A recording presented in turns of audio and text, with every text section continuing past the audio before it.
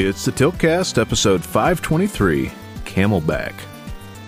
And this week, guys, we talk Horizon Zero Dawn, Dead Rising 3, Brotato, and Dome Keeper. Stay tuned. Hear that water.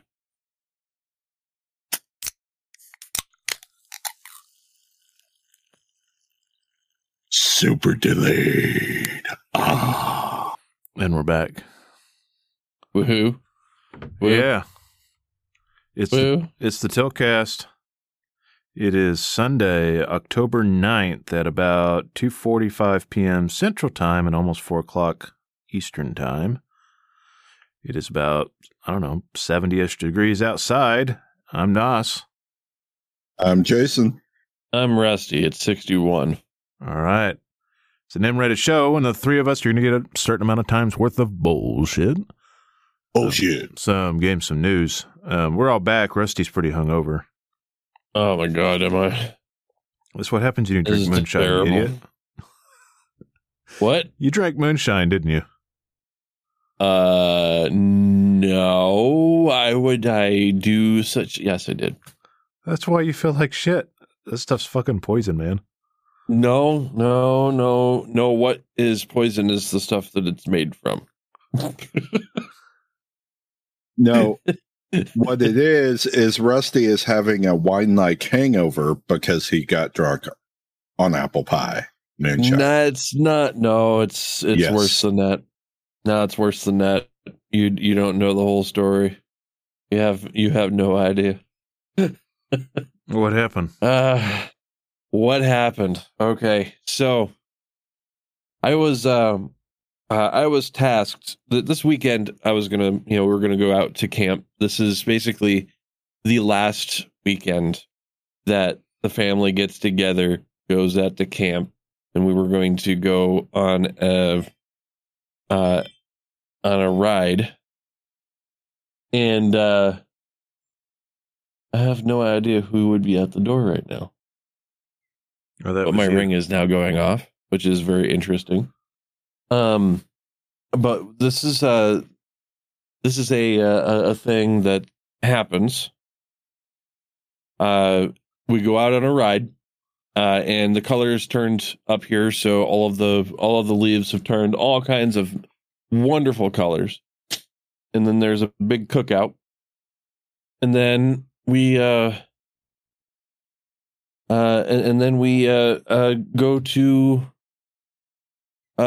around a campfire and drink our fucking faces off. Well, my extended family is already there. My aunt brought her apple pie, the same one that I got the recipe for. Apparently, earlier in the day, I had just missed it by about an hour. My great aunt had created her own batch of apple pie right there in the camper. And I kind of walked in on that. And there was some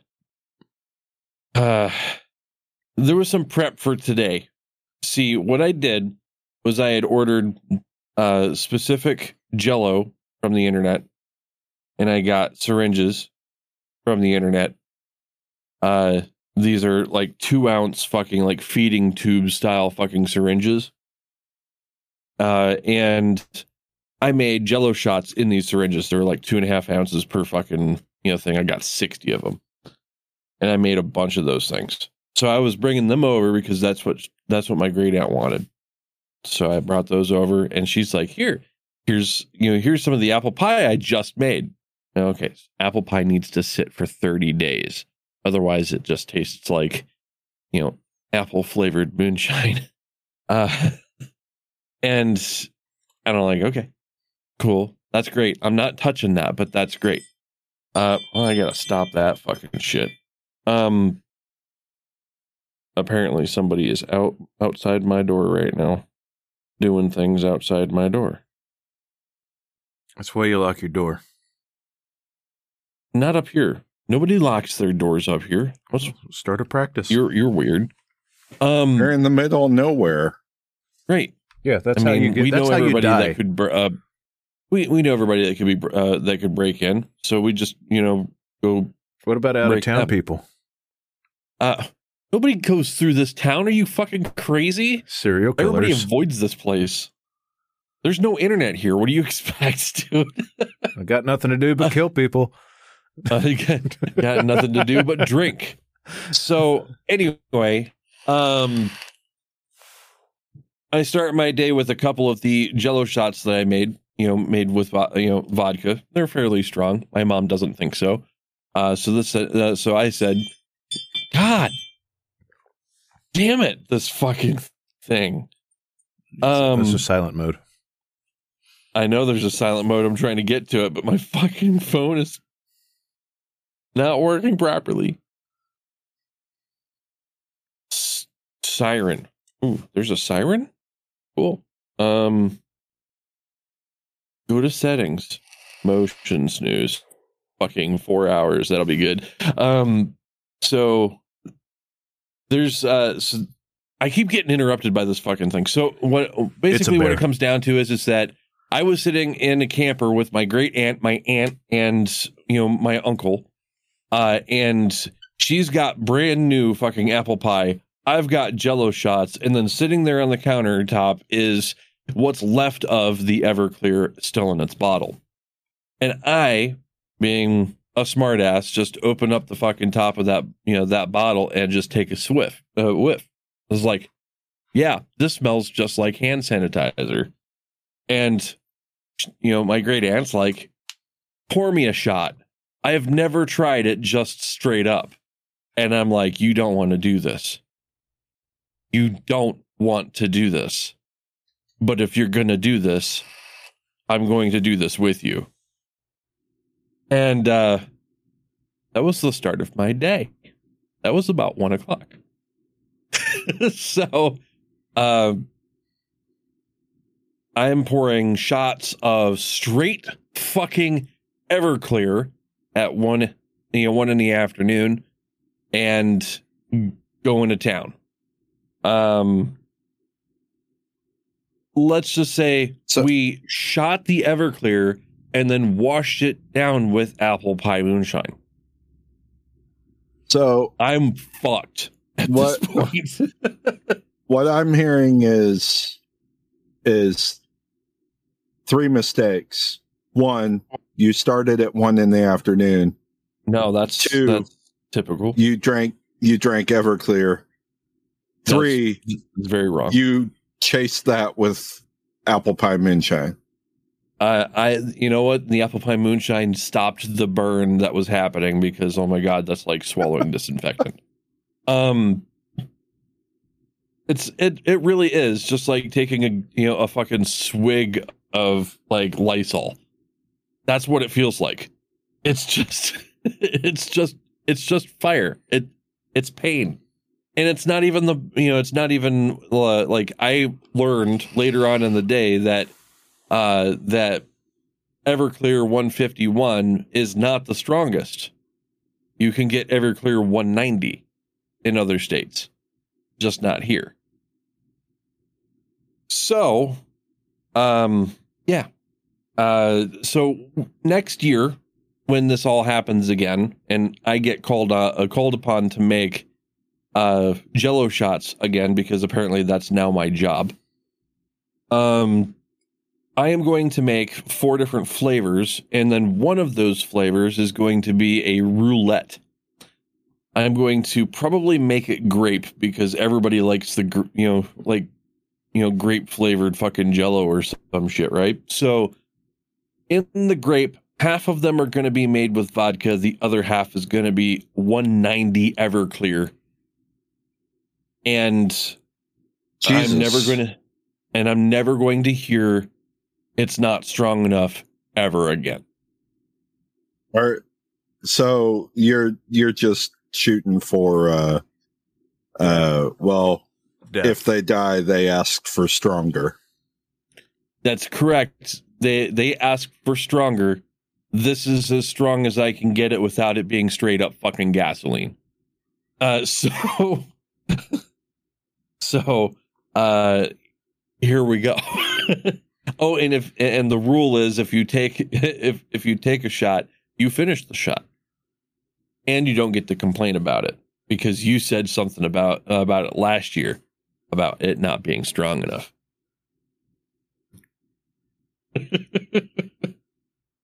But yeah, so that it was a really fun day. I started the day off, rather strong.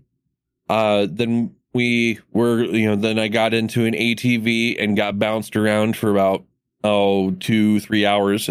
I got a lot of good pictures of nature and all the color changes that that's happening in the Northlands right now. And spent some time with the family and a bunch of the other people riding around. There was a bit of an accident. One of the ATVs flipped over on its top, and the lady's fine. She got out of there with a couple bruises, but she was understandably done driving for the day. So we had to go back, which was fine because that's where the alcohol was, and that's more importantly where the food was. And we had dinner. We sat around a campfire very close because it got down to about 40 degrees last night, and we got as shitty as we could get without shivering our asses off. I somehow made it home, and I feel like somebody has driven through my brain, and there is now a leakage happening in the back of my head. It's weird. It goes through my right eyeball, and now I feel it in the back of my head. So, yeah, how's your day been going? Well, I've had a couple things going on. I'll go through the funny and then I'll go through the stuff that's a little bit more game-centric. But so Trent's girlfriend had her birthday party last night, and only a handful of us showed up, but it was pirate-themed, right? So I got myself a fake sleeve tattoo for my arm, like a pirate's treasure medallion, a cheap-ass pirate hat, and like a little scarf that had a whole bunch of skulls on it, right? And so went to this pirate party, and their bird, I can't remember their bird's name, but they have a pet parrot. She's not really skittish, but I'm not a bird guy. So I never know kind of how to act around the bird. So anyways, their bird decided that I was extremely friendly, and so the bird kept flying and getting on my shoulder and stealing my chips. Those little parrots. So it's not like a macaw. This thing's small, and fit in your hand. So I was feeding this parrot chips, and then she just decided every time I was going to laugh, the parrot was going to laugh. And so I had this whole laughing thing going on with their parrot, which was kind of funny. And then it decided it wanted to just stay on top of the fake pirate hat that I had. So this bird would I'd tilt my hat a little bit to the right, and the bird would just perch and just sit on the top of the hat. And then basically just sit on my hat everywhere I was at. So I had a bird on my hat most of the night. So you were authentic. I was very authentic. I almost got a fake parrot, but I thought maybe the parrot would start humping the other fake parrot, So I didn't want to risk bird humpage.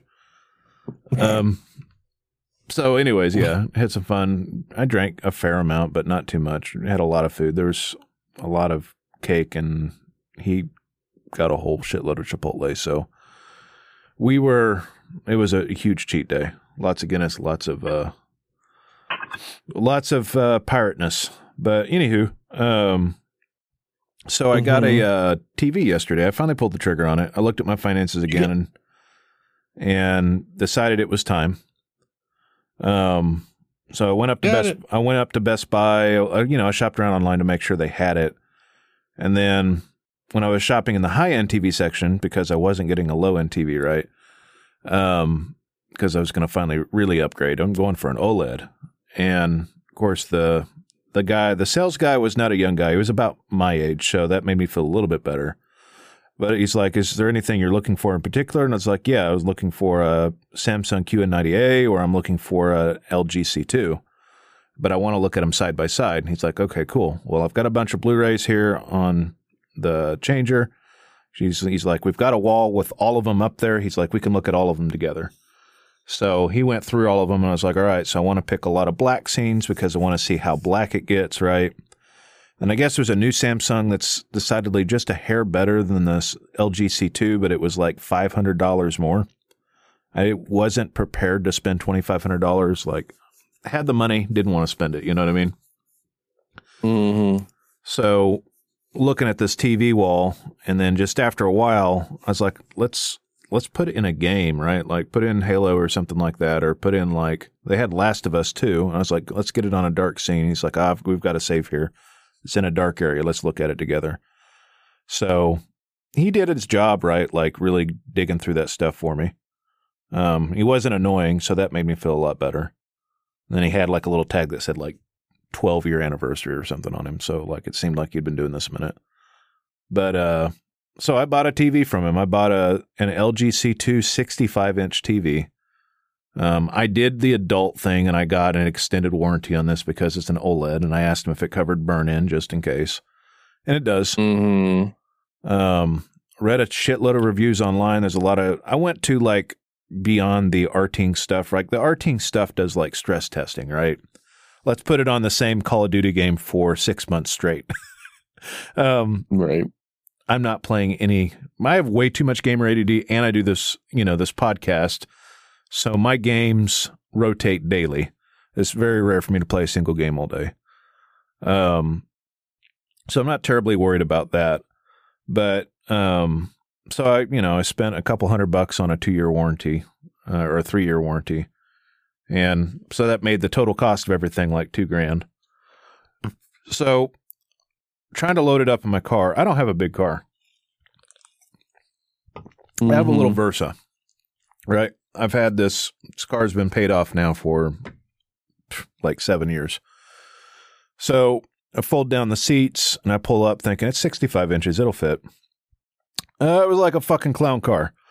I had the seats pushed all the way up and I had it tilted up to get into the back glass so that I could shut the hatchback. And I'm not a very tall man. I'm not a small man, but I'm not a Shriner. And you mean you can't go from dwarf to hobbit to fit in your?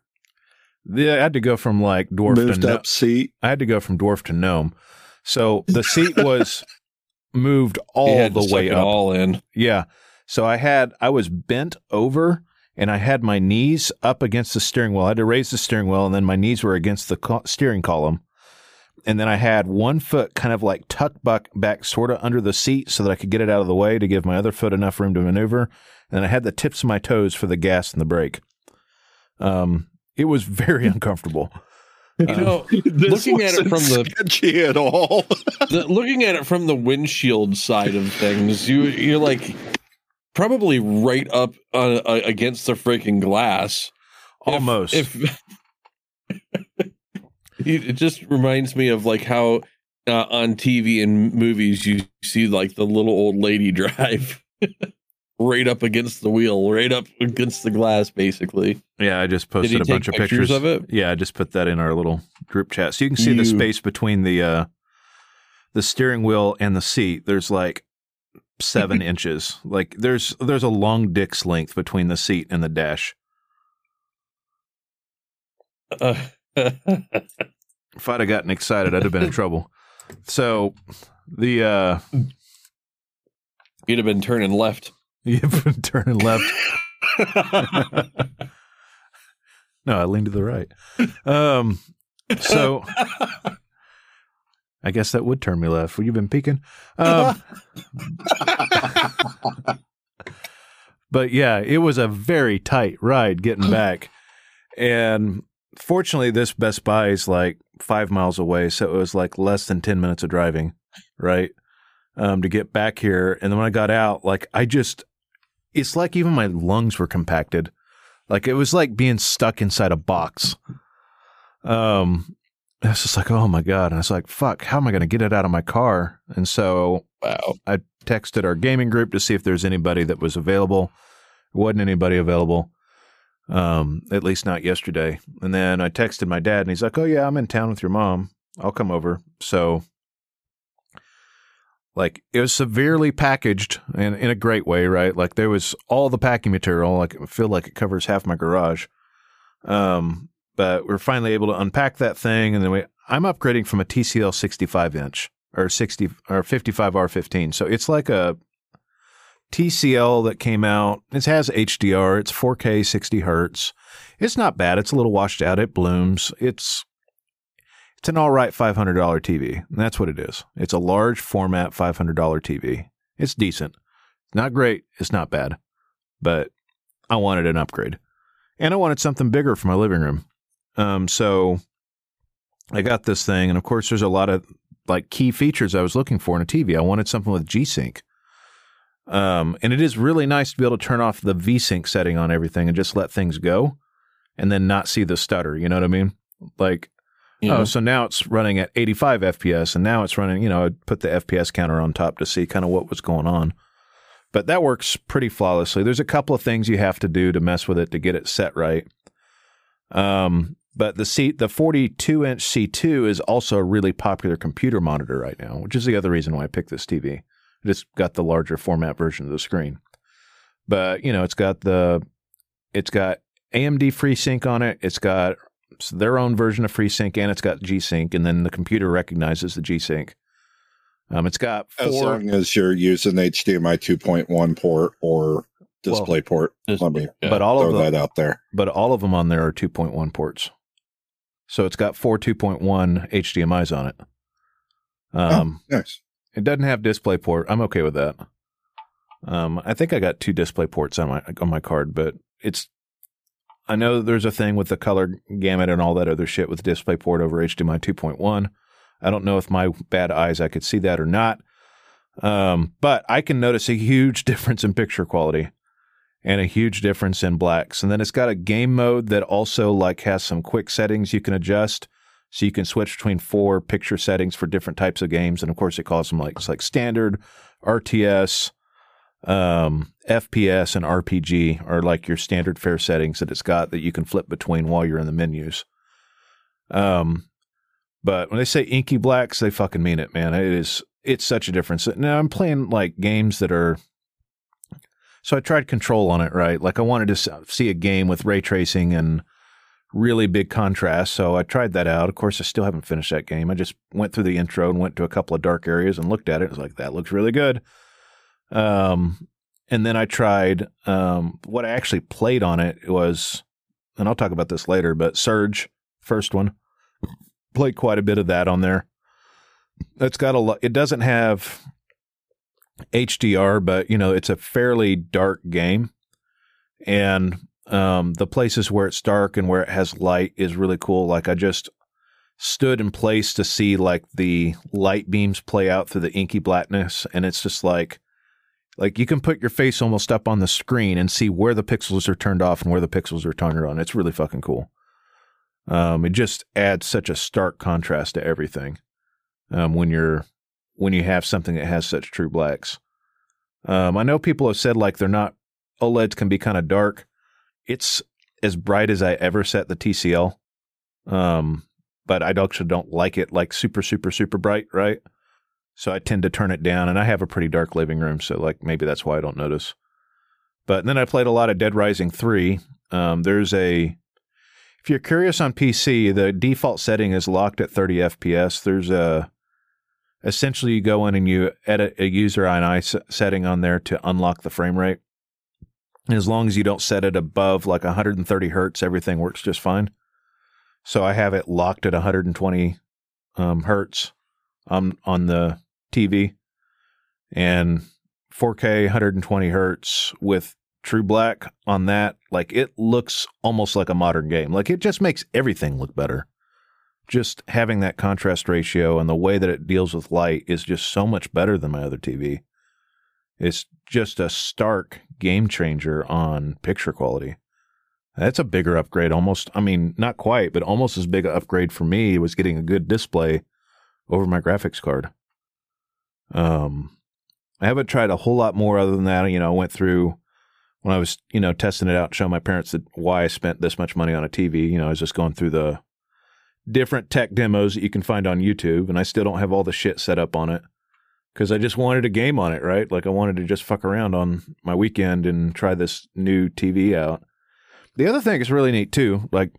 So using this as a computer monitor at 65 inches, sitting about 6 to 8 feet away.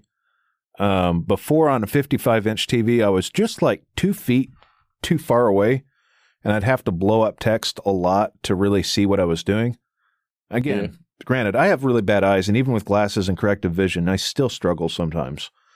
So getting a huge TV like that, I'm able to I can sit on my couch, like that extra 10 inches. Well, it's just vertically or horizontally, right? Or diagonally. It's makes a difference on where I can sit in the room and still be able to do everything I need to do. It looks fantastic. I do not regret this purchase. My wallet regrets it a little bit, but I'm extremely happy with getting an OLED for a display for my gaming setup.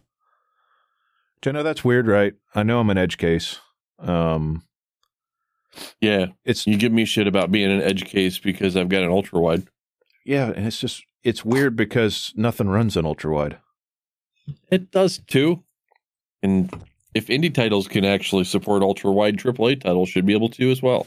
God, we go about this all the time, but when you look at like the hardware reviews, it's like less than 1% of all users have an ultra wide. I am less than 1% of all users right now with a freaking 3090. So what you fucking... Yeah. I like being in the 1%, God damn it. I understand the reasoning that you want it, but it's never really been that big a thing for me. The biggest thing for me is just having a very clear picture and a lot of it so that I can see.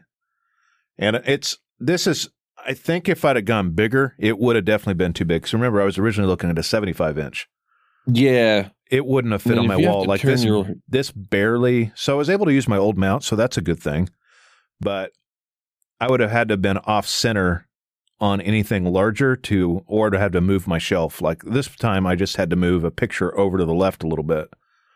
But if I'd gone to a 75-inch, I would have had to move either the whole mount and everything over to the left like 10 inches, or I would have had to just like taken down the shelf on the right side. So like it's really about the perfect size for my living room was 65 inches. Oh, so surprised you didn't measure that shit beforehand. I did. That's why I landed on it because I kept measuring. I was like, all right, so I'm at a 55. I pulled up the dimensions, like the physical dimensions of the TV, and then measured it out versus my screen. I was like, okay, this is barely going to fit. I hope this fits, right? Like I had like maybe a quarter to a half inch on either side if I wanted it center. And I was really hoping my old mount would work, and it did because it has a standard bracket pattern on the back, thank God. And now I have my 55-inch TCL in my bedroom, which is great. Now I can Steam Link or Steam Deck in that room on 55 inches, which is kind of funny. Wow. The Samsung sitting right next to me because I got to find the stand for it to put it in the workout room. But yeah, if you have the spare cash, and we'll talk about this again in 6 months. That LG C2 is tits. It's a great TV. It's after tax and warranty and everything else. It cost me about $2,100. So that sounds fucking fantastic, dude. It's what you wanted. It's the right size. It's got all the features you're looking for. It was the one thing I didn't go cheap. Like I was looking at Hisense for a while. I was like, I'm going to spend more money and I'm going to get what I want. I don't have to go cheap. This is just cheap brain going on. This is like a major purchase. So, right. I don't regret it. Well, you got to get it. You had to get it right. Now for me, when I got my display, I went overly expensive and I really shouldn't have. How much did you spend for that monitor? Dude, this was back when, oh fuck, when did I buy this? Probably like 5-6 years ago almost. You pay like $700 for that ultra wide? Oh, I paid $1,000. What? Yeah. How many inches is that? It's at least 32. No, it's not 32. It's smaller? No, it's bigger than that. Come on now. You know this. Hold on a second. 34. For a 34-inch monitor, you spent $1,000. It's an Alienware. That's your mistake. I bought the name. Exactly. You buy the name when you buy Alienware. So I was like, okay, so I bought this thing. What I was looking for was ultra wide and G-Sync. And at that time, there wasn't a whole lot of ultra wide G-Syncs. Yeah, that's true. So it's got like, it's like a 240 hertz monitor or something crazy like that, isn't it? No, this is a 120. Yeah, it's not even the greatest panel. Like it's good enough for what I wanted. It's like, if I remember the box correctly, it's like 144 hertz max. No, it's 120 max. It's 100. Oh, Jesus. It's 100, but you overclock it to 120. Yeah, so it's not the best panel in the world. Granted, 6 years ago. Oh, it's an LCD panel, right? Yeah, and all I was really looking to do was get an ultra wide, because at that time I was playing a lot of MMOs, so I wanted to have as much screen space as possible. G-Sync was just because I felt like I needed to have G-Sync for some reason. At the time, it really didn't matter that all that much, and I spent way more for the fact that it was Alienware and that it had G-Sync availability. Just a little bit later on down the line, there would have been a 32-inch standard ass fucking monitor for probably $400 less that did, everything I wanted plus some. But yeah, it's I paid the premium tax on a name, and I didn't even get all the features that I really, really wanted. Like, I got the form factor and the G-Sync capabilities, but that's about it. If I was buying a monitor today, I would know exactly, and do all the research that you did for your television. I would know exactly the model I was looking for. And then all I'd need to see is, well, you can't really go to places and see computer monitors these days, now that I think about it. Nope, not unless you're lucky enough to have like a Micro Center or a B&H. Yeah, well, even with Micro Center, you don't necessarily see every model, No, you can't compare them like TVs. Enough. You see a wide enough gambit. They carry a lot of mid and high range monitors in the store. Yeah, it's still kind of a thing though. It's like, you have all of these, comparison options for televisions, but you don't have them for computer monitors. Not unless you are in a specific location with a specific kind of store nearby. I could go to any Walmart right now and compare TVs, but I can't necessarily go to, any computer shop and compare monitors. So I guess that comes from being, TVs are in every home, but then again, so are computers. I don't know where I'm going with this, but desktops not so much anymore.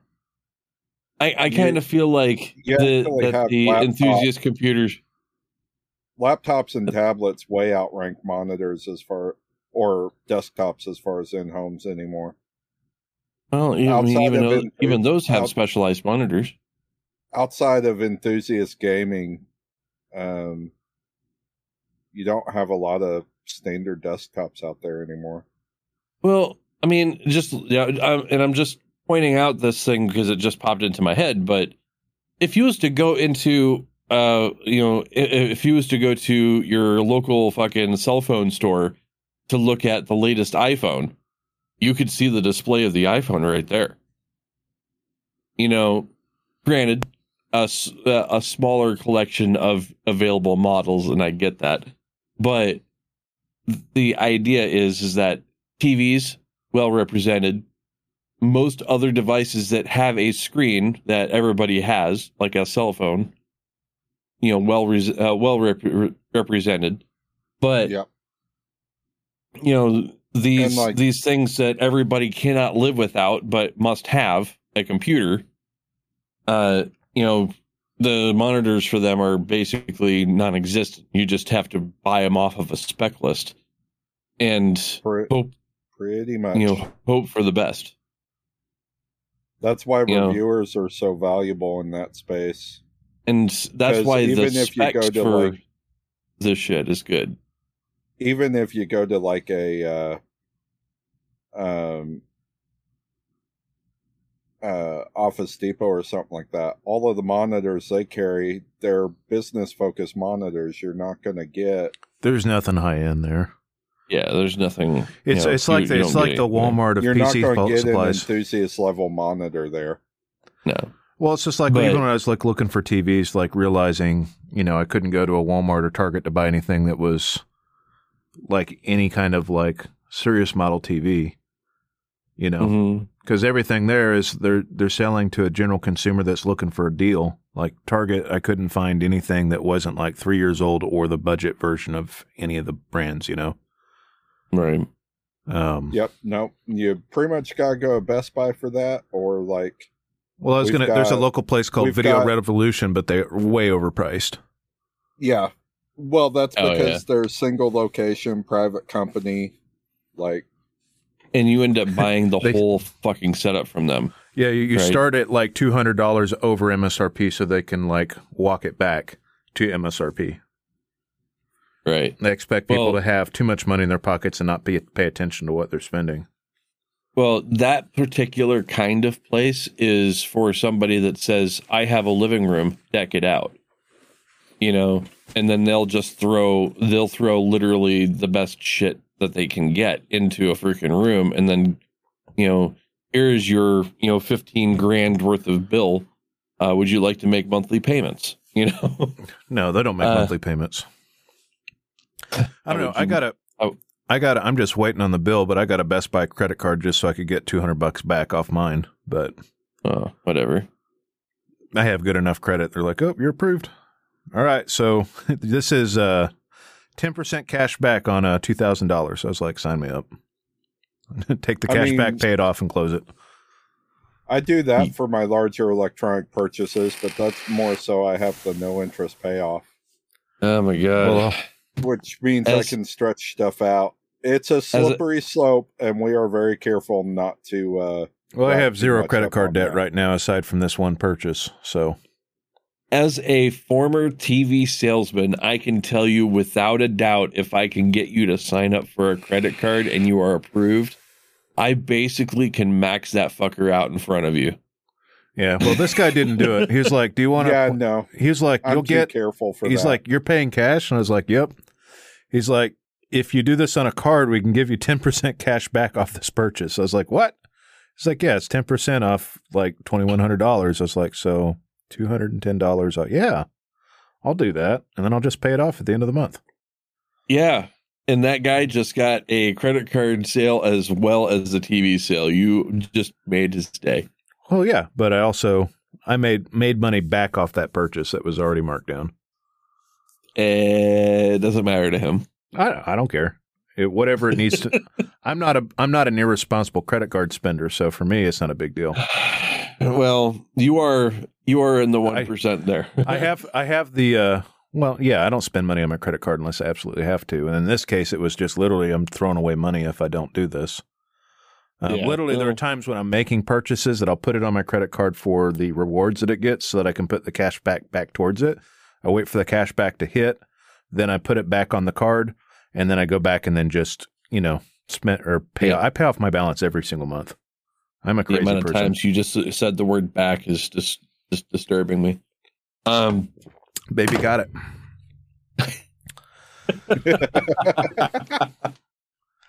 Wow. But anywho, yeah, like going back towards if you're going to get something else, man, like I'll tell you again, if OLED is not worth it after several months, right now it is so much more worth it than whatever else I've had. Well, we told you that the contrast was going to be, a pretty big deal for you as soon as you saw it in real world scenarios. So yeah, it's so much different than just watching a video. I mean, even if, as long as you recognize that, even with as much as LG with the C2 and Samsung with their new S95 display. That was the other one I was looking at, but it was $500 more. As long as you recognize that these are still like, this is for LG 3rd generation OLED, for Samsung, this is their first quantum dot OLED panel. Yeah, that flagship Samsung did look slightly better, but I'll tell you what, I wasn't going to pay another $600 for that. And I've also going through Reddit and Artings and a whole bunch of other shit, just looking at it. That Samsung panel or the tech that's inside there has a lot of hinkiness with G-Sync. It tends to lean more on variable refresh rate. And so it doesn't utilize the features of my card as well as the LG does. And this is LG's 3rd attempt at G-Sync. So yeah, and that's, again, just because it's a new display tech, right? So as long as you're still kind of an early adopter with either panel, and you recognize that with as much work as both companies have done to reduce the risk of burn-in, you take your own steps to not leave static images on it for hours on end, and you occasionally go in and do the pixel refresh through the TV's GUI, you should be fine. Shouldn't have any trouble. When I was dicking with it, I was kind of conscious of how often I have static images on the screen. And like on the desktop mode, I was noticing that, so I set the taskbar to auto hide. And then I found I can't remember exactly what it's called. I want to say it's called Shuffle. But anyway, there's an official Microsoft app that lets you snap stuff to your screen in different little quadrants. Mm-hmm. And of course, changing out where I'm putting stuff when I'm setting my screen up for different workloads, right? Like I was doing the podcast today, and so I had like our list of topics on one side. I had where I was posting it on another side, and then images and all the socials on the other side. So I had my screen divided up into several little quadrants that I was working with. And I know that that's going to change, right? And I don't usually, there's not hardly ever a time where I just sit with the desktop and the icons just sitting there for any extended period of time. So like I also set it up, it's got a screensaver mode that if it sits on a static image for too long, right, it'll just go into screensaver mode. And right. So if I forget about it, for whatever reason, it'll just flip over to screensaver mode. So anyways, like long story short, I don't know that I'm going to run into an issue where I see any kind of significant burn-in. And by the time that burn-in's going to happen, at least in my head, like maybe within the next few years, I'll be looking at another panel. To me, a TV's about a 5-year thing. The person, you're not the person to play Call of Duty literally every single day, and have those same static elements on there. Yeah, when he was asking me, he's like, what's your use case? Well, I was like, I play a lot of games. I do a podcast where, I'm constantly switching games. He's like, so you're not a pro gamer? It's like, no, I don't play Dota or Call of Duty all the time. Like, I literally play several different games in a single sitting. So, like, I'm not going to – it's also got a thing where if it has an image that's sitting on the screen for too long, it, like, auto-dims those particular pixels after a certain amount of time. So it'll sense out that I've got a health bar and then like gradually dim that, which is crazy. But it's not even noticeable. It just like it very slowly alters the shade and then it kind of comes back really slowly. Okay. Well, that's great. I think that, that you're overthinking the whole burn-in thing. Because if you think back to the CRT days, I mean, those were, prone to burn-in as well. And how many times do we fucking play games on those? Right. And they had a much higher. The only reason I even brought that up is, like, saw use cases from Wendell from Level 1 Techs and Linus using C1s as their daily drivers. They also drive theirs a lot differently daily than I do. And eventually, saw issues, but they were using them like as their primary monitors at the office. Yeah, so, and for me, I'm not. There is a use case thing there, but yeah, I'm using my work monitors for work stuff. For that, like the closest I'm coming to work is video editing, or like picture editing, or I actually use my computer for social media because I like a keyboard, or podcast, writing up the description and shit. Like, I don't use it for anything, any kind of extended period of time other than bills for like Excel use or something like that, Right. I did notice though too, like when it does have like black lines, they are just black. I do like it's just so much different than what I'm used to. I was also really conscious too, like the C2 has a denser PPI than the C1. So like the C1 was somewhere in like the 40s or 60s, right, for their PPI, which is pretty low. The C2's like 109 or something to that effect. And unless I put my face on the screen, I can't see the individual pixels for text like in Notepad or something like that. So, and I'm never sitting that close to that screen. Even before, I was never sitting that close, Right. I mean, well, that's great. I mean, that means that your particular use case, you no longer have to actually, blow things up. Things aren't going to look pixelated. It's not going to look jagged. You have all your, all of the options, good contrast and G-Sync. So yeah, kind of envious of you a little bit. That aside, and I'll go into games here now. Jason, have you been playing anything? I'm still cranking away at Horizon, man. Cranking away, really? My story hasn't really changed all that much. How hard are you cranking it?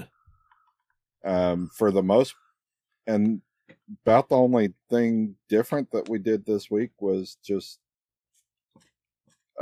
we had our big day at the fair yesterday, which meant we were out there for more than 8 hours. Oh Jesus! How much for turkey legs? $15. That's still pretty fucking expensive. $15. Yeah, I remember a day where you could go and get a whole turkey for $15. There was only one place that had burgers less than 10. Jesus. Oh my God. $10 for a burger. I mean, the corn dogs were like $8. $8 corn dogs were $8. Like $8. Funnel cakes were like $11. Like, funnel cakes require effort. Corn dogs, on the other hand, don't require effort. You just pull them out of a Bar S box and throw them in a freaking fryer. That's ridiculous. That also means I've spent like all day like glued to my chair or sitting up on my lovely mechanized bed just with heating pads on, because I carried around 35 pounds worth of metal water bottles in a backpack all day yesterday. That sounds fantastic too. I don't envy you, and that just further reinforces that I'm not going to go waste money at the fair. I'm just going to call you Camelback from now on. Camelback. Well, I mean, have you seen the those people that put sacrifices I make for money, right? Because drinks are like, you pay $15 for a cup, and then it's a $6 or an $8 refill. This is what his money saving wife was like. Hey, you can carry all these water bottles. They're metal. Exactly. They're metal. They're full of water. Let me load you up like a pack mule. We're gonna put 35 pounds worth of water on you, we're only going to drink about 5 of that, 5 pounds of that, but you're going to have to carry it around all day long. So Jason's basically walking around with an ice chest on his back. and three of these water bottles are like full 1.5 liter fucking water bottles. These are like 46-ounce water bottles.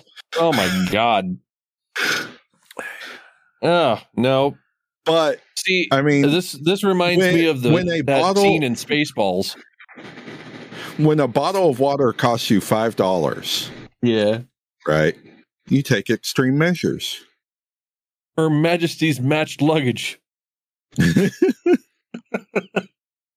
Granted, like after we were there a couple hours, like Crystal took hers, but the kids were in and out of rides the whole time. Mm-hmm. So, you're still carrying all the water. I have like a really good like Ogio like super padded electronics bag, which actually was great because the bottom shape of it was perfect for like setting the water bottles in and then pretty much staying in place and not like moving around a whole lot. But even with that, 35 pounds of water is 35 pounds of water. Right. So. Yeah, that's, dude, I wouldn't. There's just no way. Be like, nope. Carry your own damn water. Y'all have backs too. So gaming wise, Rusty, were you playing anything? Yeah. Yeah, so I have played some things. There is game on my little bits of internet. I think, was it last week or the week before that we did the whole like we're gonna buy 5 game? That was actually just last week. Yeah, that's what I thought. So it was like it was Bone Razor Minions 20 minutes till dawn. Raise thy boner. What's that? Raise thy boner. Yes, I raised thy boners and took great poundings. There was Brotato, and Dome Keeper, and then there's Death's Gambit Afterlife that I have not played yet. But I've played a little bit of each one of those based off of your suggestions, and found that I really enjoyed 20 minutes till dawn. But it seems like there needs to be more to that game. Or something, there needs to be a little bit more to it. Like Vampire Survivors has more to it than 20 minutes till dawn. Don't get me wrong, still a good game, but after the first few runs, it feels quite samey. Yeah, it needs some more levels, is what it needs. Yes, but the concept, Razor Minions is it's all right. I have a little bit of trouble getting into games where I can't really, that I don't really do much more than just move a dude around. It's a $3 game. So it was kind of like, it's okay. Like it went super hard on the pixel art style to a point where it's almost distracting. Like I wish there was a little bit more resolution to their, 16 by 16 freaking characters, The one that kind of snuck up on me that I initially hated, but it kind of grew on me a little bit was Brotato, or Brotato. That game, I hated it because it was a lot like Bone Razor Minions where you're just moving around a character. But it has enough randomness. Huh? It has builds. It has builds. You can actually have a little bit of a random style, gameplay where you don't necessarily necessarily know what you're going to end up with until you get to the later stages. So I've played a little bit more of Brotado than all the other ones. God, people keep fucking pinging my ass. It's called silent mode, Rusty. I don't know what that is. Technology is foreign to me. Remember, Dome Keeper. I played exactly one try at Dome Keeper, and I have to give it a little bit more of an effort. It didn't necessarily make a whole lot of sense to me when I first started it. Well, I can speak to Dome Keeper. Yeah, so Dome Keeper to me is a thing that just it tells you have to do something at a very specific time, and I had a discussion with you about games that had that kind of a thing. Hold on a second.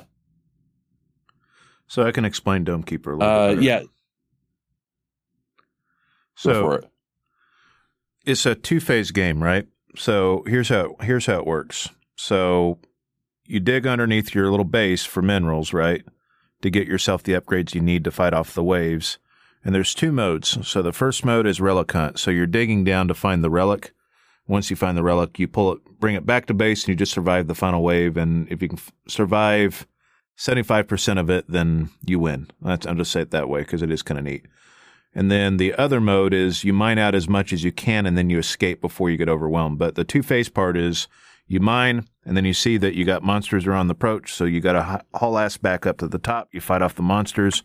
When you're done, you go back down. And so that's what the timer is for, is to get you back to your, it's the risk of how much can I mine during this time limit, and you'll unlock different things to help with that. So there's shields that you can get, right? The shield helps with mitigating damage while you're getting your ass back up. And then there's like a monster repellent thing that you can get, which you can trigger that will just delay the whole wave by almost a whole nother wave. There are unlockable modes for the game where you can set it to like double timer, but the wave's more intense. So you have more time to go get shit. And there's also bigger maps too. I've been playing it. The small map still takes quite a while, probably about 40 minutes for a run. But it's got a good ebb and flow to it. It's probably for me about a B tier game. But I enjoy it quite a bit. Also tried it on the OLED. Still looks great. But it kind of has a hyper stylized, like almost Super Nintendo look to it. Like that generation of games between Nintendo and Super Nintendo. Like maybe a Sega Genesis. Maybe that's about where it's at. But, yeah, that's essentially that's the ebb and flow. It is a timer, but it's not a timer. It's just, this is how long you got. Oh, you discovered a whole bunch of minerals. Well, just take enough back that you can essentially, get back in time to fight and then go back and finish it after you're done fighting. Like there's also like a teleporter you can get. There's 2 different versions of a teleporter. One's an ability you can get where you can you teleport or you set your portal, right? And then you set wherever that portal's set the next time you hit the teleport button, you just jump right back to that spot. So if you've got the teleporter, you can actually, or the teleporter ability, you can set that right underneath your base and then just mine to your heart's content. Now you can't bring minerals back through that portal, but you can bring your person back. So you could go and mine out a huge area and then wait till the very last second and then just pop back and then jump in and fight.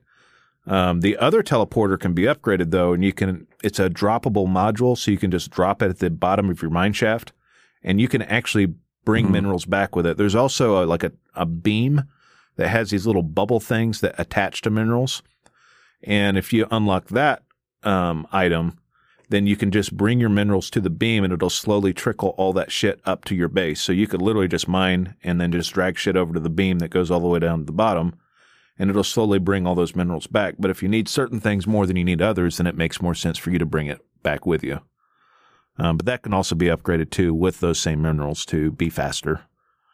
Those are the relics, right? Those are the things that that you find in each run, and is the run-to-run variant. Yeah, the run-to-run variant. And after you're done with the run, when you start a new run, you can pick one of those things to follow you over to the next run. Gotcha. Okay.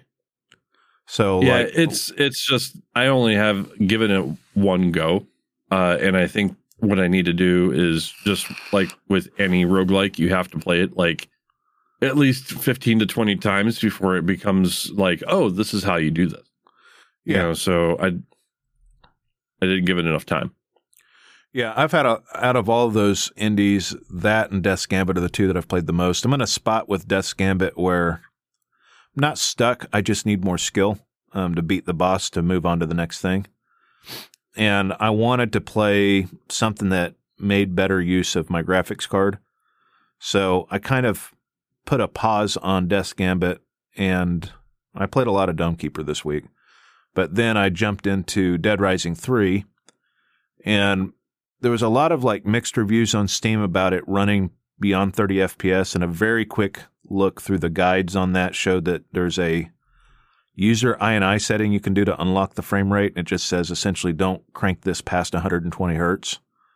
So I have it running at 100 hertz on the PC, and that made a lot of difference as far as visual quality and the way that it looks and the way that it runs. It runs so fucking buttery smooth.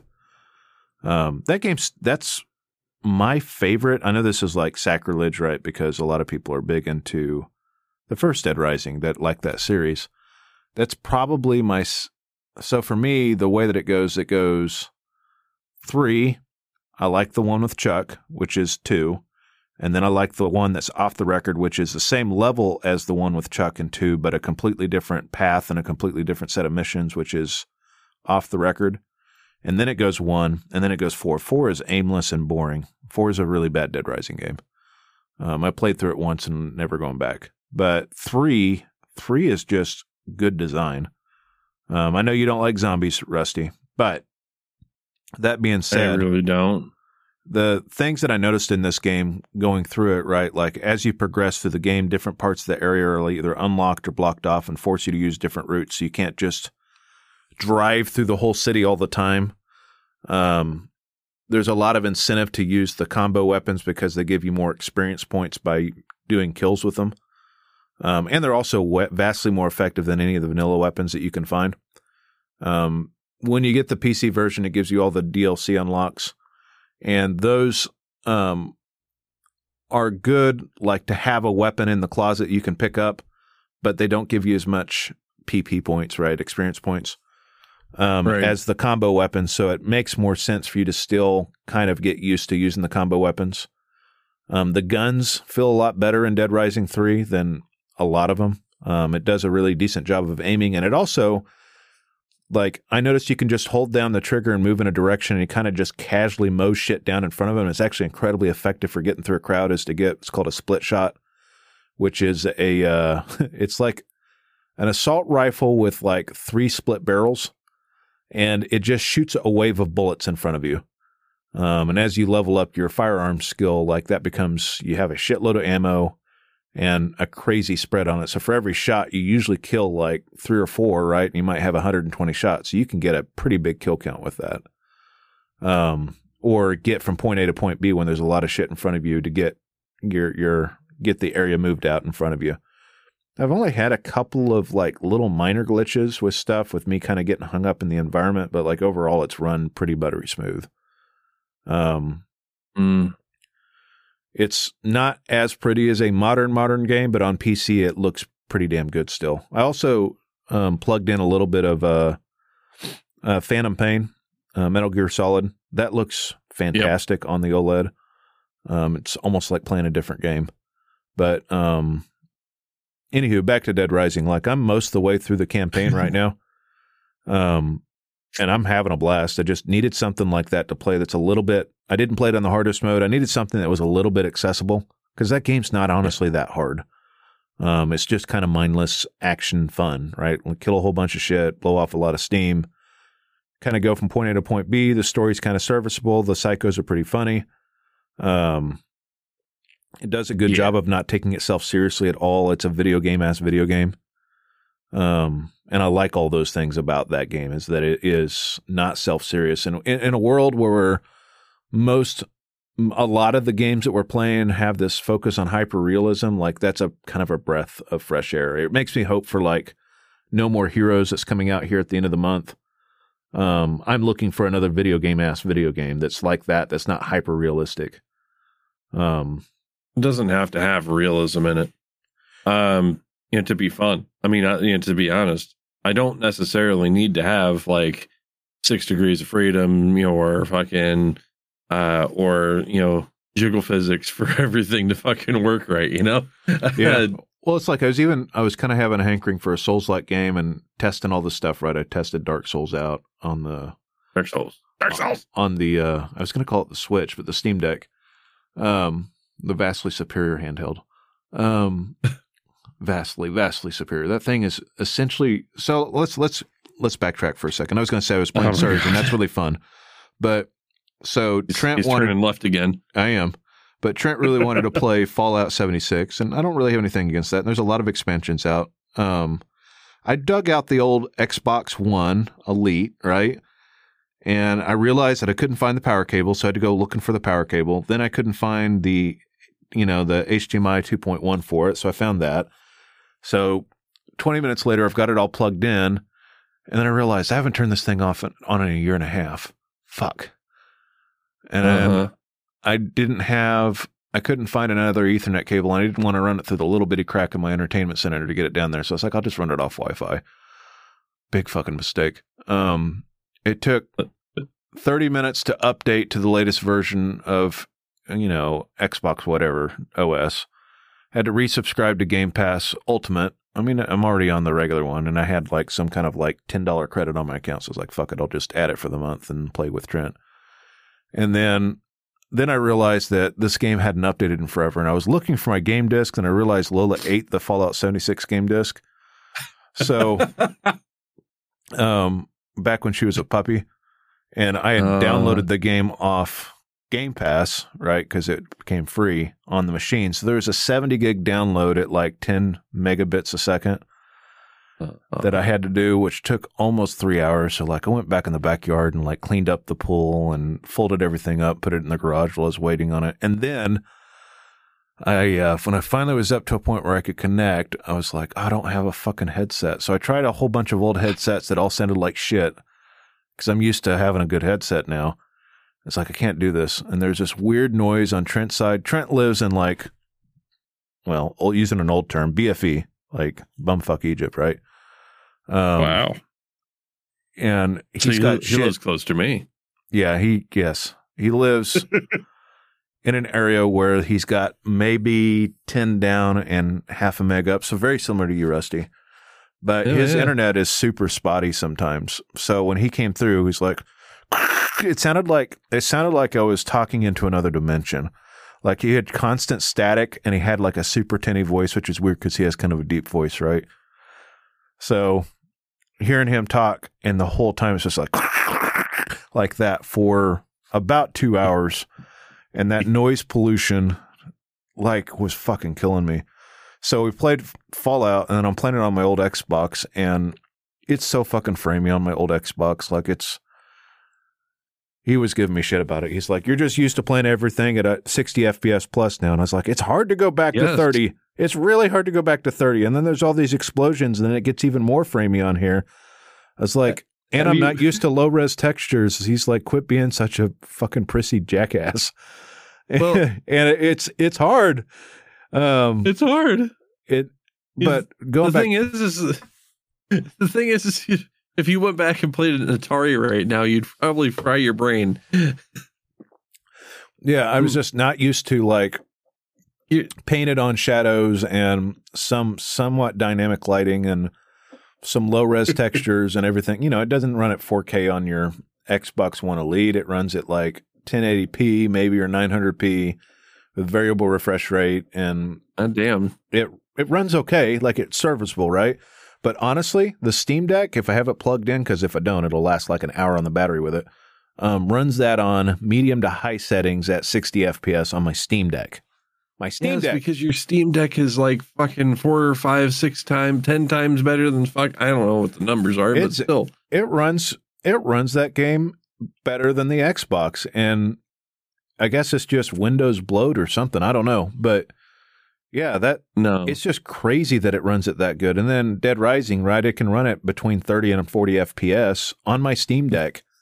It's not Windows bloat. It's just the fact that, processors and GPUs have gotten that good over the years. Yeah, it's just crazy like how much tech is squeezed into that little machine.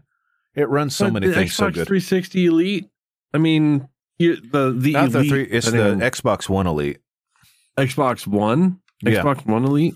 I mean, not the One X. We're still talking fucking... Yeah, wow. I got that back in like 2013 or something, or 2014. Let's see. I wanted that was released in 2015. So October 27th, 2015 was when it was released. It's a 7-year-old. That's the Elite controller. No. That's the Elite controller. I want to say it was Never like mind. 2013. Why did it come up with the fucking controller when I said Elite? I don't know. But, they were playing it on Xbox because they have two Xboxes, right? His girlfriend has an Xbox One X, and then he has an Xbox One Elite, essentially, right? So the Xbox, 2013, November 22nd, 2013. I really wish that, okay. I really wish that that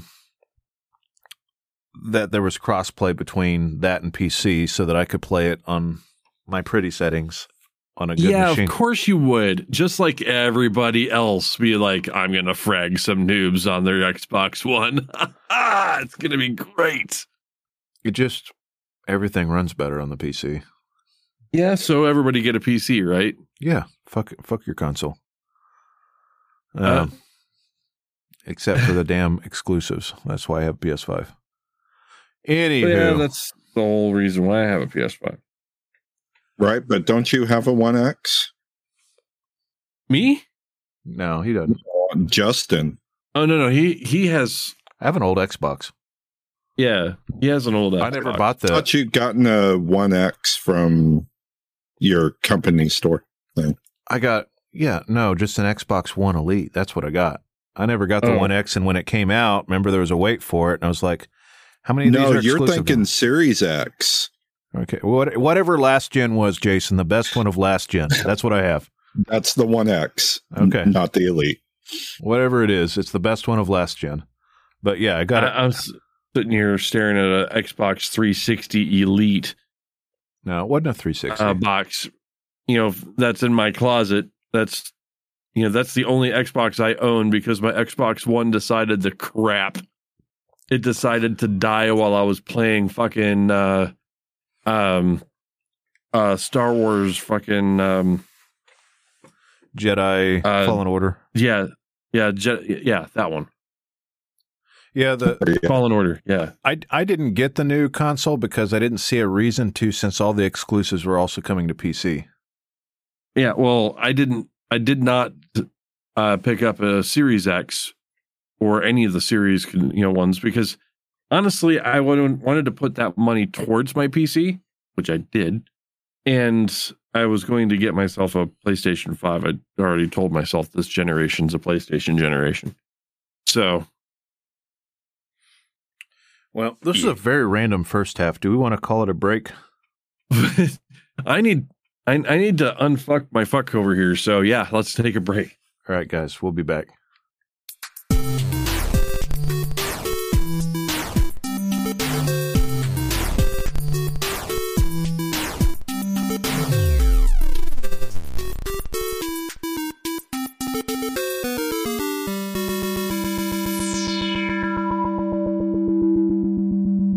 And we're back.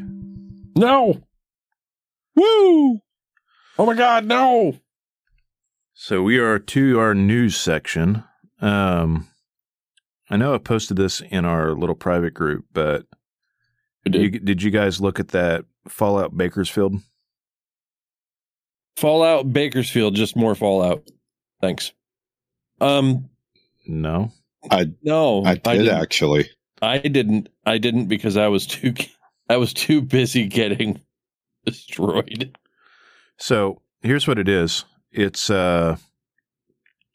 Fallout 1, but from the perspective of like Wolfenstein with like modern animations. Animations. Yeah, it has the same. It has a very similar HUD to the original Fallout, but it has like the grimacing face from like Wolfenstein. So it kind of looks like Wolfenstein done in Fallout 1 with the Fallout 1 adventurer, right? With like full reload animations and stuff like that. It looks well done, but it's a fan project. It's not ready yet, but it's being done by people that know what the hell they're doing. That's for damn sure. It looks really good. Very interesting. Just watched it. It's not very long, so you can look her up on the YouTubans. Yeah. And pretty cool concept. Yeah, I would wager to say that Fallout is not a game that most people have ever played. So being able to experience that game's story as an FPS would be kind of cool. Yeah, and it's using the Doom engine.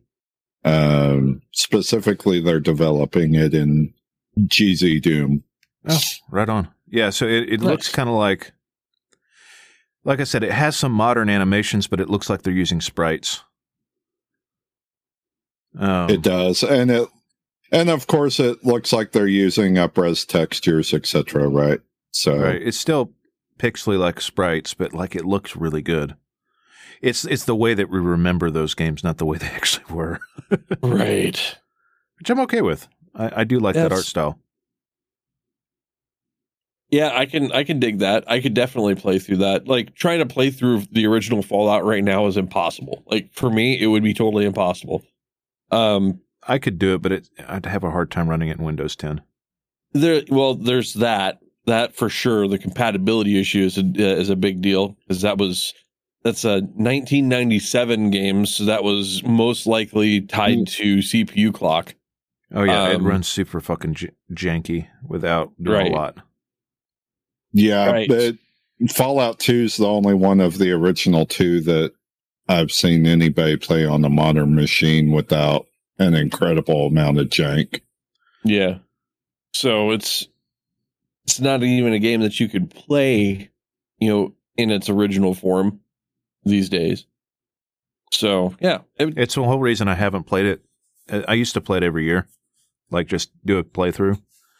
And I haven't played it in probably 6 or 7 years at this point. I think it was Windows 7 was the last time I played it, and it was janky enough at that point. Yeah. There's no way outside of an emulator at this point. You'd have to emulate a freaking... You have to emulate old Windows. Machine.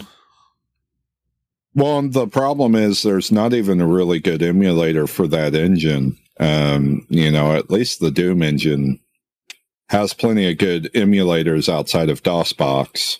Well, I'm saying that you can run that in. I'm saying virtual machine emulation. Oh, yeah. Yeah, you'd have to set up a specific kind of virtual machine to actually run that kind of game anymore. Yeah. So, one that only allows you to use like one out of every, millionth clock cycle to fucking run the game. Otherwise, you'd never be able to see a pixel move. It's pretty crazy. It looks cool. Yeah, if they finish it, I'm totally down to play that. Yeah. And yeah, so there's other news, right? Right. Man, this is really fucking janky today. Yeah, where are we at? There is. So we've got a couple of different news pieces here. Some big news out of CD Projekt. One, it was basically revealed last week that they are following up Cyberpunk 2077 with an actual follow-up title. So we're getting a new Cyberpunk game. Along with that, the original Cyberpunk team is actually moving from the Poland headquarters to a new studio that they're establishing in Boston. Interesting. I wonder why they moved to the U.S. Yeah. That they're calling CD Projekt Red North America, and apparently it's going to be that team plus the Vancouver team working on the Cyberpunk sequel. It's probably to either consolidate the team, like the skill sets for each team, or it could be geopolitical. We don't know. Yeah. They're calling it Project Orion, and they announced along with that they are working on a new Witcher trilogy. So this is probably more about specializing the teams for each one, the new Witcher game and the Cyberpunk game. Well, it could be. I think see what they're going to do. I am too, and it could be geopolitical, right? Like Eastern Europe right now is in a big state of flux. So not to really talk politics, but like just it's in a not necessarily the safest place right now. Right. So it could be, let's just move to America where there isn't the possibility of nuclear war.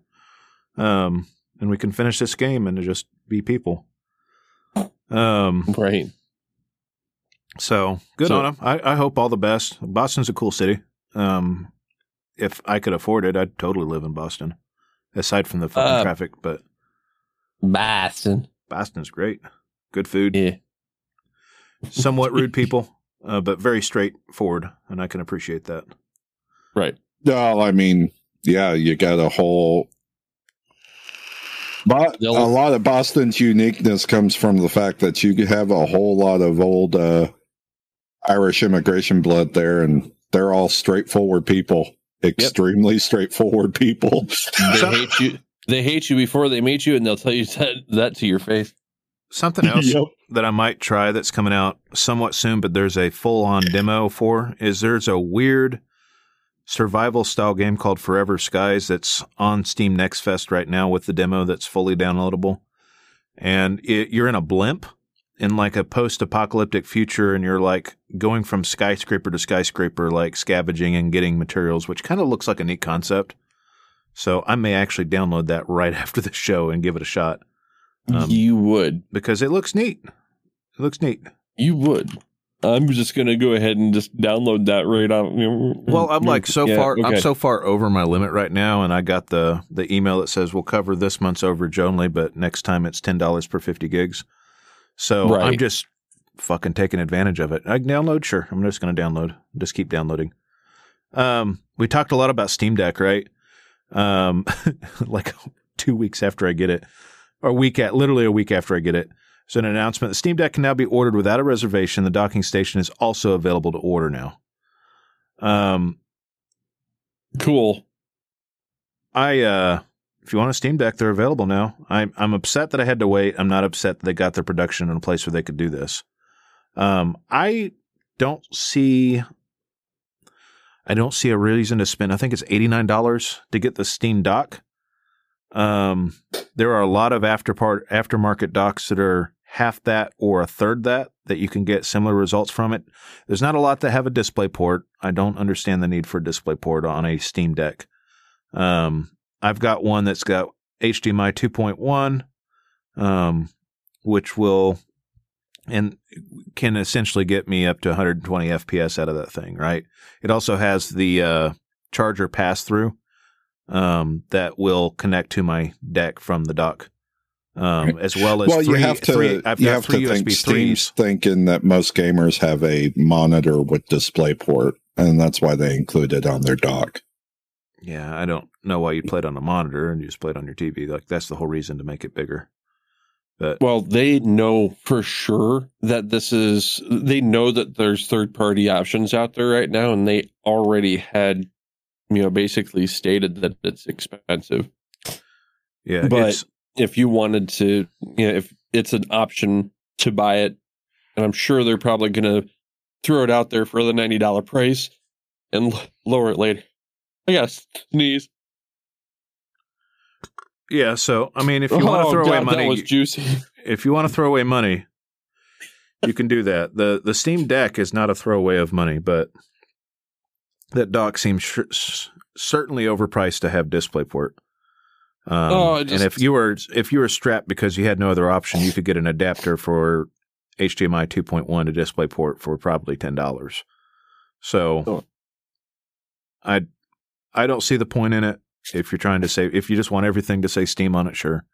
I know there was somebody else, I can't remember, but I was talking to somebody else that had a Steam Deck and they just got a 3D printed version of the dock, not the dock, but just a stand for it.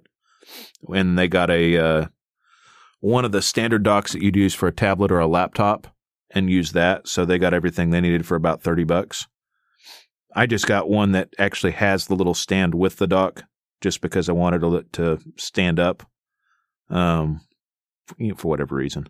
I was in a place where I didn't think they were going to have those, so I just got all the shit right off the bat. That was mostly it for my news. Jason, what else did you have? The only other thing that I had was two pieces. Blizzard officially patched the shop glitch with Overwatch this week. That apparently there was an issue where you were in chat, you could end up purchasing items for Overwatch 2 and not be able to leave the shop view without purchasing something. So they patched that, and now they're saying, yeah, no, even if you report that this happened to you, we're not refunding it. Yeah, okay then. So that's the thing. All right, cool. Blizzard, I don't have to give you any of my money, and I don't have to load up your game. Yeah. But essentially it was if you even went to view items, if your chat was open, it won't let you leave without completing the purchase. Oh, yeah. See, there's Alt F4 for that. Right? Yeah, no. Oh, fuck you, Blizzard. Fuck you. Nice plug. It definitely wasn't a feature, right? Definitely not, Right. So, I don't know.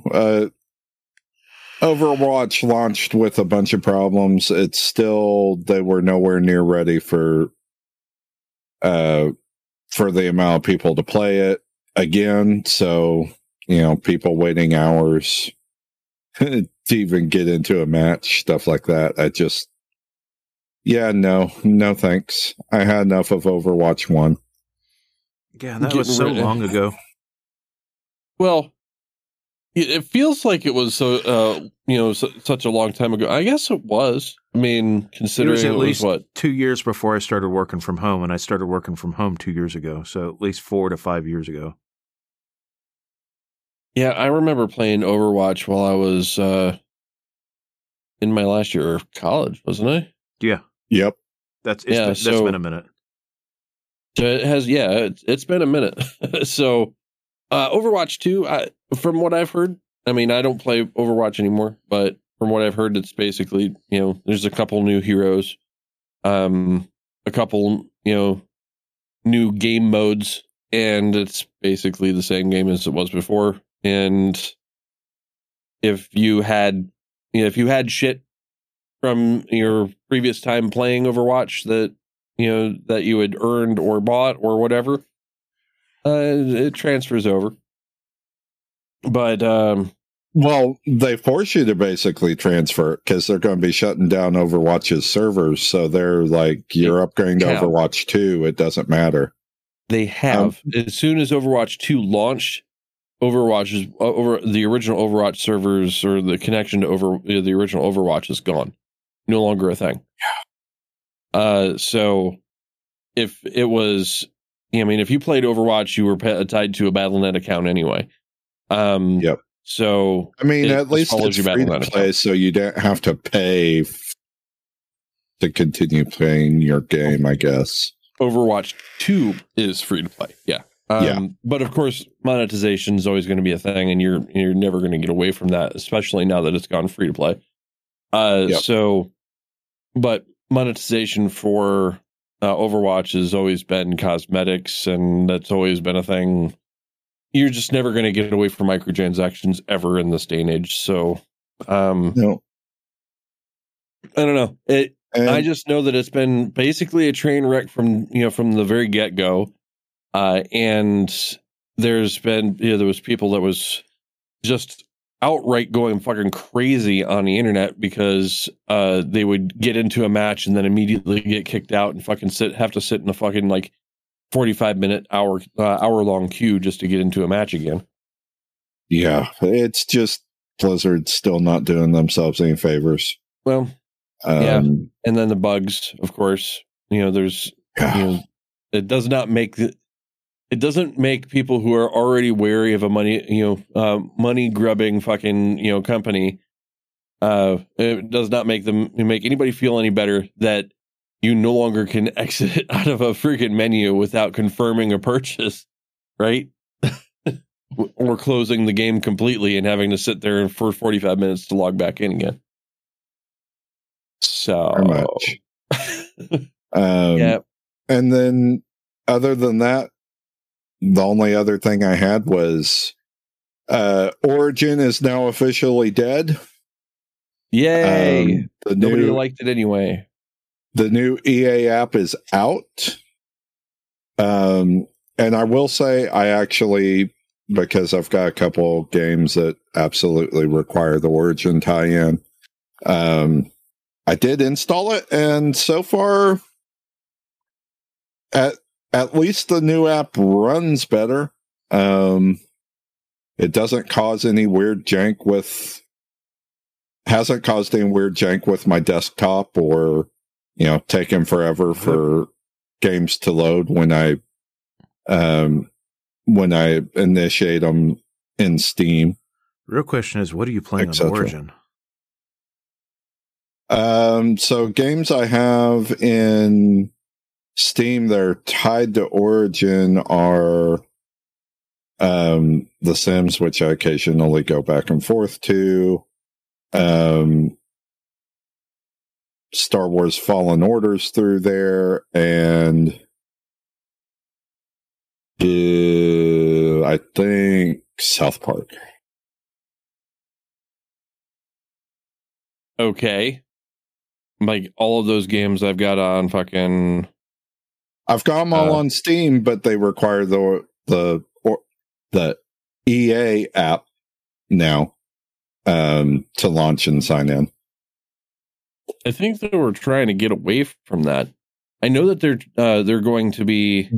They still are, so they're still actively working on that, but for now it still requires one of two apps to load. So now if you try to load Origin, it will prompt you to upgrade to the new EA app. Okay.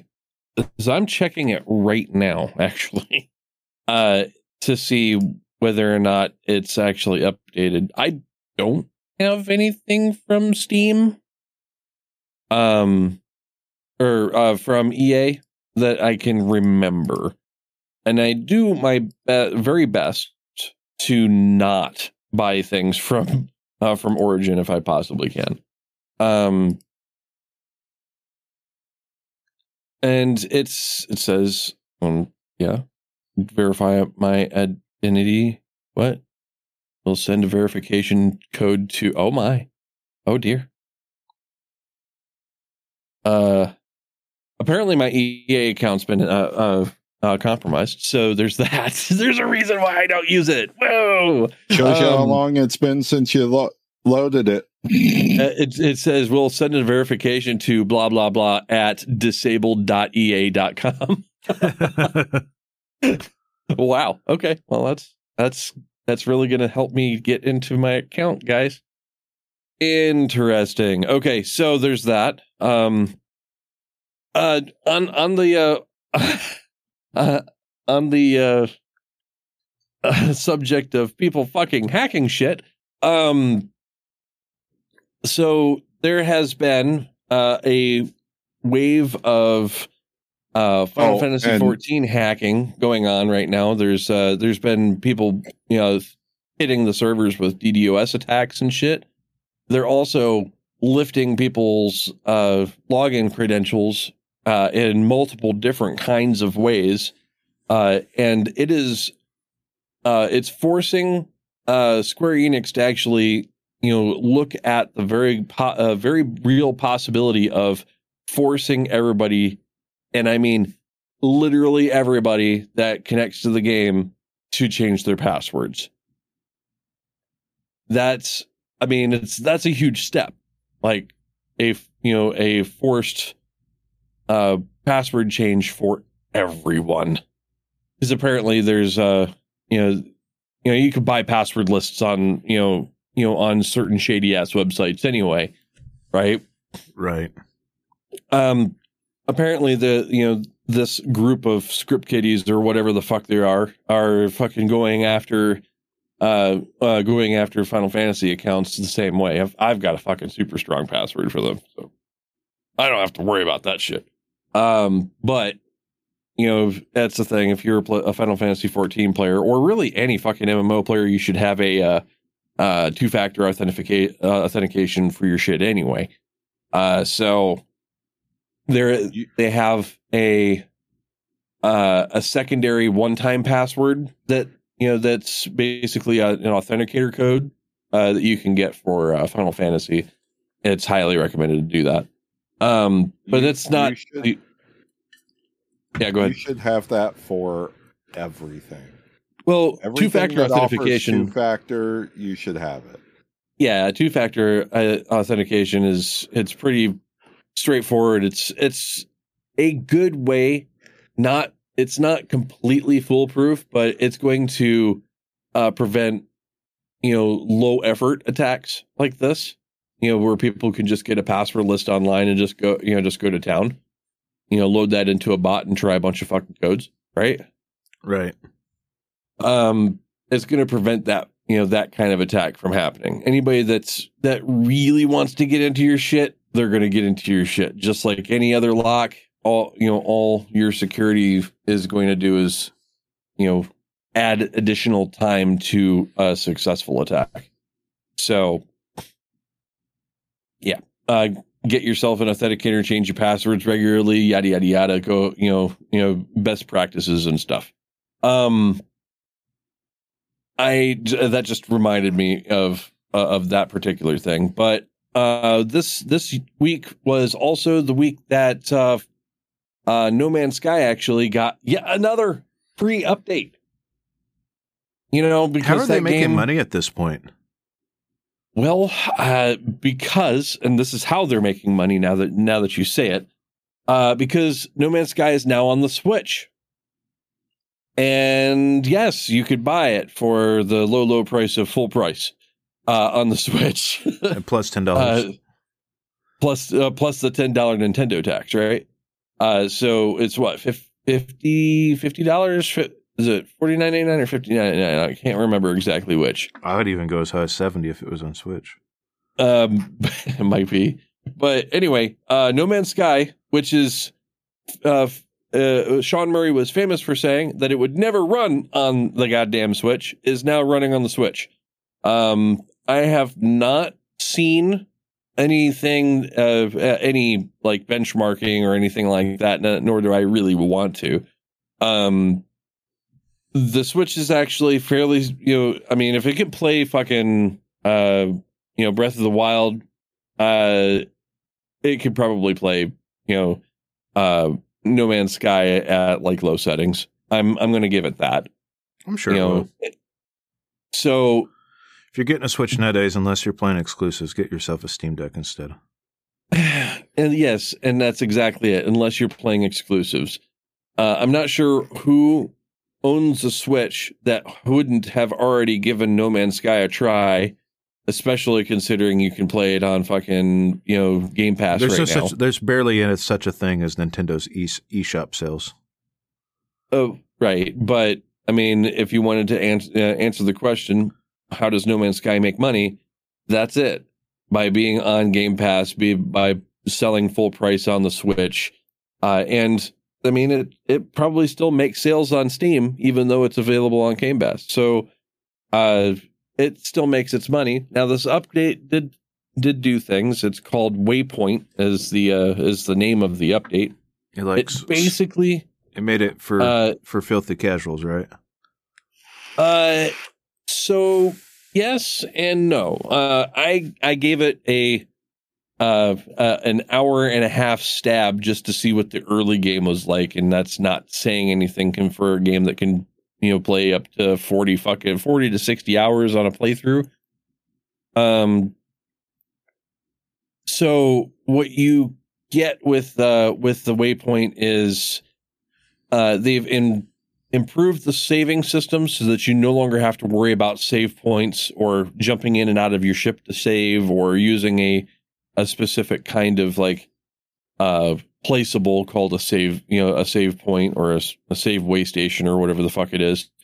You don't have to worry about that because it dynamically saves the game, and it's all done in the background. You could turn it on and off whenever you want to, which was kind of key for it being on the Switch, which makes total sense.